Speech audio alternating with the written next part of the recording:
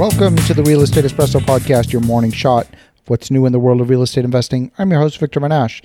Today, we're talking about solar, and in particular, does your property have solar rights?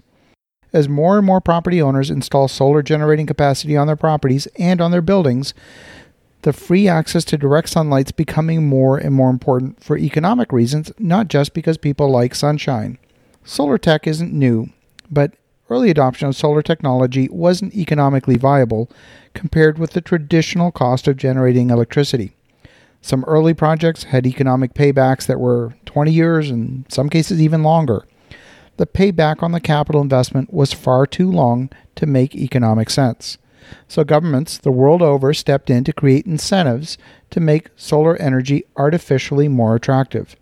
They would pay you more than the current cost of electricity to dump power back into the electrical grid. And today, most of these incentives have dried up. The main reason is that solar technology has improved a lot. The cost of producing a solar panel has fallen by almost a factor of 10 in the past decade, and the technology is starting to make economic sense on its own merits without any push from government. The holy grail for solar panels has been about $1 per watt. And that translates into a break-even on the capital investment of somewhere in the 5 to 6 year range, depending on how sunny it is and how expensive it is to mount the panels.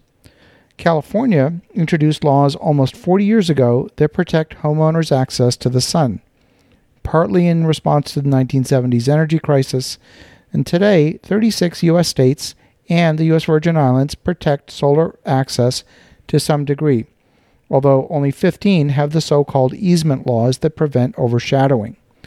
One of the more sophisticated solar right protection programs is in Boulder, Colorado, where an ordinance sets limits on shading with a hypothetical solar fence extending up about 25 feet around the boundary in summer, shielding the neighbors. In other countries, like Germany, which has been adding about 7 gigawatts of solar energy every year over the last many years, they don't have any kind of regulations in place. They don't guarantee unfettered access to the sun. You simply have to make sure that your piece of land is big enough that you're not going to get a huge shadow being cast from a neighboring building. The two largest markets in the world for solar are the US and China, and globally, the solar power industry has been growing at about 79 gigawatts a year. That was 77 gigawatts last year. Now, the falling government incentives have reduced demand for solar this year in the US and in Canada, but I think that's temporary.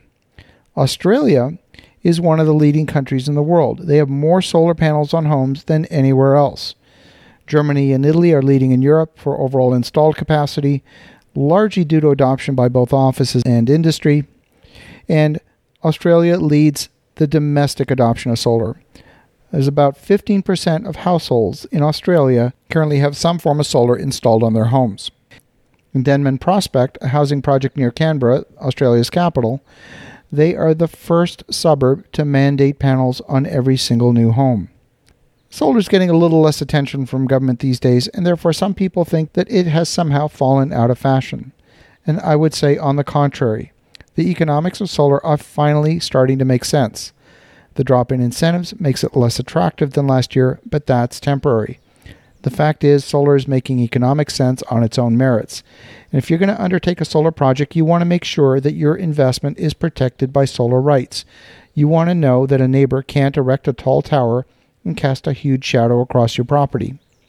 In Adelaide, Australia, a group of residents recently banded together in a court challenge to successfully block a 4-story apartment complex that would have overshadowed 27 homes and a local community garden.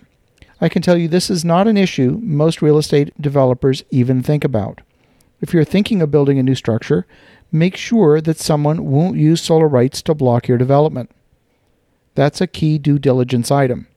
If you're looking to install solar power, make sure someone won't cast a huge shadow over your array of panels. As you're thinking about that, have a spectacular day. Go make some great things happen. Get some sunshine, and we'll talk to you again tomorrow.